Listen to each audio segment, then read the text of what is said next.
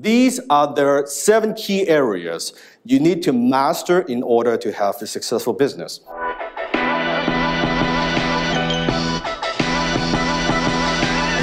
Hi, this is Dan Lockett.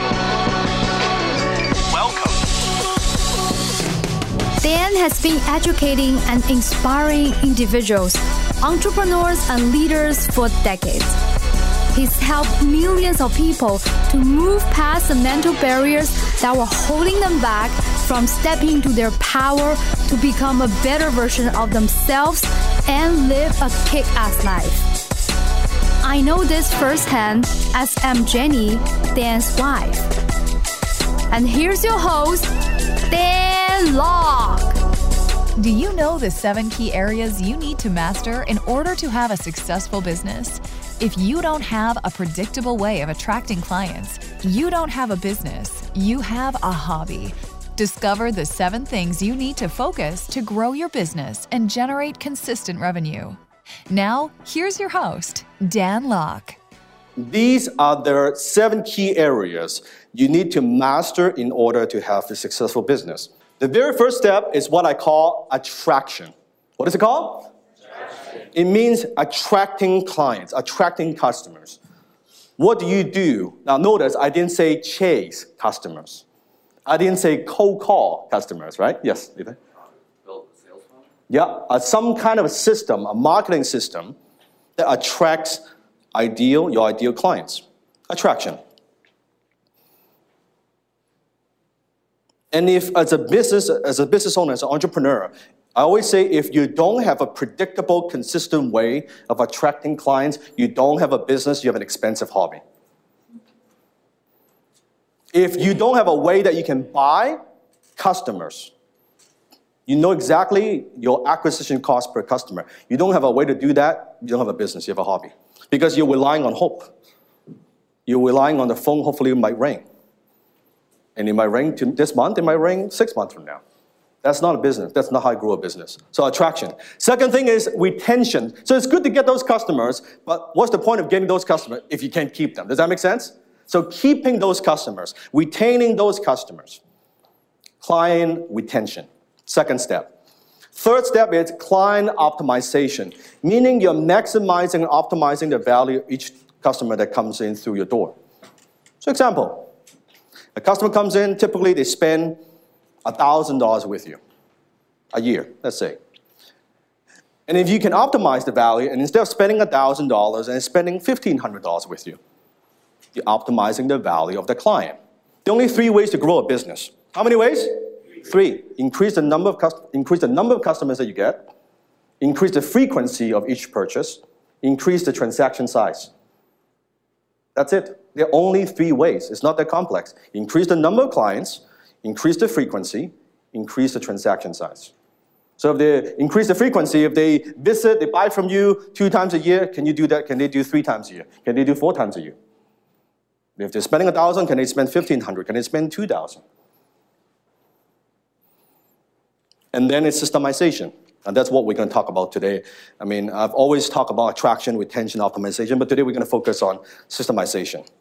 Now notice I didn't put systemization as the first step. It's the 4th step. Why is that? Why is that? Nathan? You need something to systemize. You need something to systemize. And the last thing you want is to systemize stuff that doesn't work. Could you have a system that actually doesn't work? Yeah, we could. We could. You're doing this, I don't know, let's just systemize it. Well, what system is designed to do is to design to create a predictable result. So if you have a lousy result, you systemize it, what are you going to get? Yeah, you can get lousy results predictably. That's not what you want. So systemization. And then once you systemize it, then you can delegate it. That's when you're building a team. Getting out of that technician role and say, you know, I'm going to build a team. Now the challenge is if you try to delegate without system, what's going to happen? Chaos. You lose a lot of money, yes. What's going to happen? Inconsistent. And that's why entrepreneurs sometimes complain, how come they don't care like I do? How come they don't do things my way? How come they can't think like me? Well, here's the thing, if they think like you, they won't be working for you. Like, let's face it. So that doesn't work. But if you don't have a system for them to follow and you hire someone, you're depending on their personality to perform. And let me say this, people are very hard to manage. How many agree with that? It's a bitch to try to manage them. So don't manage them, manage your system. And have your people run the system. Have them run the system. That's why I challenge you, go to McDonald's and say, hey, you know what? Where's your owner? She ain't here. What do you mean? She is not here. You mean she's not flipping the burgers? No. She's not at the cash register? No. She's not mopping the floor? No. Where is she? I don't know. Why does a McDonald's franchise cost $1 million? Because the burger tastes so good? How many like McDonald's? Good. A couple of people. What's wrong with you? What's wrong with you, man? Now, I do like the chicken, the fries. The fries are good. I love those. But, I mean, come on, man, the burgers. How many of you can think of a place that can make a better hamburger than McDonald's? Yes. Now, how many of them make more money than McDonald's? So it's not because the product is so superior, but they do have a superior system. They can take college kids, they can take high school kids, and they have high school kids, retired citizens, boomers running a multi-million-dollar operation because they've systemized it to that degree, and that's why it's a money machine. That's why it costs that much money. Most other franchises, you're buying a fucking job. As a franchise, a buyer, I want to buy a money machine. I don't want to buy a job. I don't want to be working in there. I have a friend of mine who runs, I won't name, but it's another sandwich franchise. More like a healthy type stuff. And struggling. He's in there working 5-6 days a week, long hours, and cooking this stuff, and he couldn't get out. And I asked him, why do you buy the franchise? Oh, because it's cheap. And I said, show me your financials. And I look at the financials. He wants my feedback. I said, you're making less than minimum wage. You're making less than minimum wage. You're working way longer hours. You put in all this investment. You just bought yourself a job. And that's a challenge. Most business owners, they don't have a business. They have a job. They have a job. You could say, well, I have control. I have this, I have that. Well, you have a job. It's not business. It's not business. So the first step, we have to look at that, and let's look at it as it is and say, you know what, how can we solve this?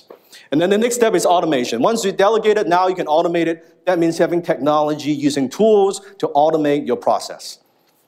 Automate your process. And once you have that, then you can expand. You can open up a second location. You can hire more people. There's so many duplicated. You can do so many things. Or let's say in internet marketing business, once I figure out how I can generate quality leads, once I know how to convert those leads, once I optimize the value of my client, once I systemize this of a funnel that works, then I can delegate to my team so they can scale my business and automate using technology. No different when running out of business. It's the same.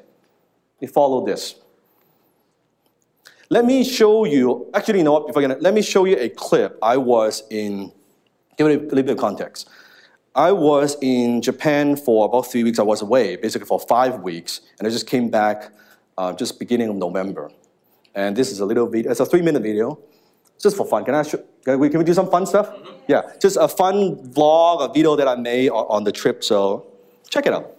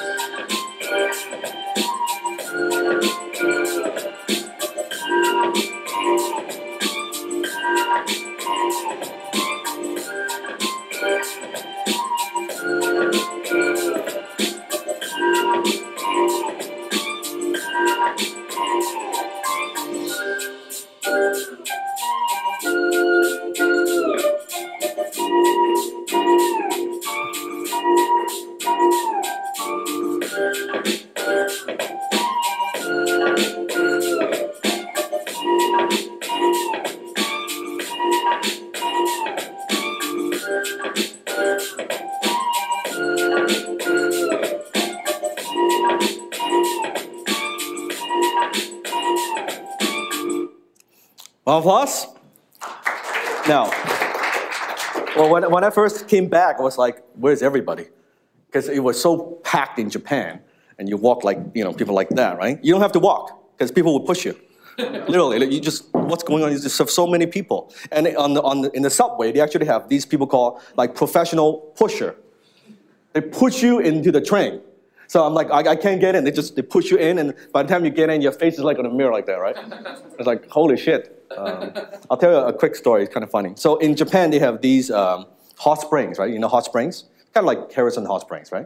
Hot spring, and you're in a, they have male and female, and with like beautiful scene, like it could be in front of a lake, and you have your own hot tub thing. So in Japan, when you go into a hot spring, it's actually very impolite if you wear like swimming suits and trunks and stuff like that. It's all naked, like all naked. So I'm not used to that, right? So, I showed up and we went to this hot spring. It's a bunch of seniors, right? You gotta imagine. I'm like, I'm not very comfortable with this, but you're just not supposed to wear anything.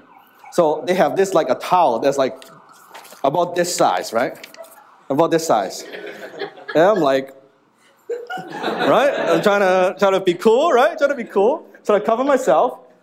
And then I was just like trying to look cool and sitting in the hot tub and like, and then you see these elderly people just walking around in front of me like that, right? That's not very pleasant. That is not what I signed up for, right? It's unbelievable. And my friends, because I went with a couple of my friends, it's the first time we see each other naked. Like, guys, right? Guys, have you ever seen, like, when you go to swimming with friends, like, you try to hide and stuff? It's really weird, because you try to carry a conversation without looking, right? You just try to look at the face. Yeah, hey, man, it's cool. It's cool. It's what's going on, right? You try to, but you won't look, and you don't want to look, and you're like, oh, yeah. And so two guys, we were talking like this. Hey, man, yeah, it's nice, yeah. It's nice, right?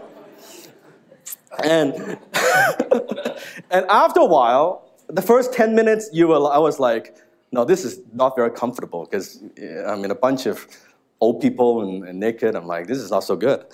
But it's very liberating. There's a feel to it. And then I went up to the top floor, which is on a balcony, a top floor, and you can see the city, and you're in a hot spring. I'm like, fuck it, I'm just gonna walk around like, naked and doing my stuff, right? My friends in the hot tub will see me walk around like that, right? And then I'm like, shit, I'm gonna do some yoga. So just imagine me naked. I'm doing like, sun salutation, and my friend's like, dude, that's way too much. And from then on, they don't go to hot spring with me. I go by myself. That's the end of that story. And what's interesting, why I show you that video is so I was away for 5 weeks, right? Now, when I came back, I sat down with my bookkeeper and I want to review some numbers, what's happening with my companies and the revenue. The 5 weeks that I was away, total revenue among all my companies actually went up when I was away. Isn't that interesting? So total revenue actually went up when I was away, when I was not here in that 5 weeks. Now, although when I was away, because I was on vacation, are there some projects that I wanted to complete that wasn't done? Yes? Because I wasn't driving it. There's things that wasn't being done. And when I got home, we worked on those, and a lot of stuff got done, but total revenue was up. The reason for that is because within my companies, I have what? Systems in place. So it's less people dependent, but more system dependent. And there's a lesson there. The question you have to ask yourself, do you have a job or do you have a business? Can you walk away, write this down. Can you walk away from your business for 5 weeks and come back and find it more profitable? That's the test. Can you walk away from your business and come back and find it more profitable? Or maintain the same revenue? If the answer is yes, it means you have systems in place. If the answer is no, it means you don't have systems in place. It's a very, very simple test. Very, very simple test. If you enjoyed the Dan Lok Show, you'll love my new book, Unlock It, The Master Key to Wealth, Success, and Significance, published by Forbes Books. The name of the game is not getting rich, but staying rich. Unlock It will teach you not only how to make money, but most importantly, how to keep it and how to multiply it. Get your copy today. Go to www.unlockitbook.com, and that is www.unlockitbook.com, and that is www.unlockitbook.com. And also, when you get your copy today, you'll also get some powerful exclusive bonuses. So again, go to www.unlockitbook.com to get full details.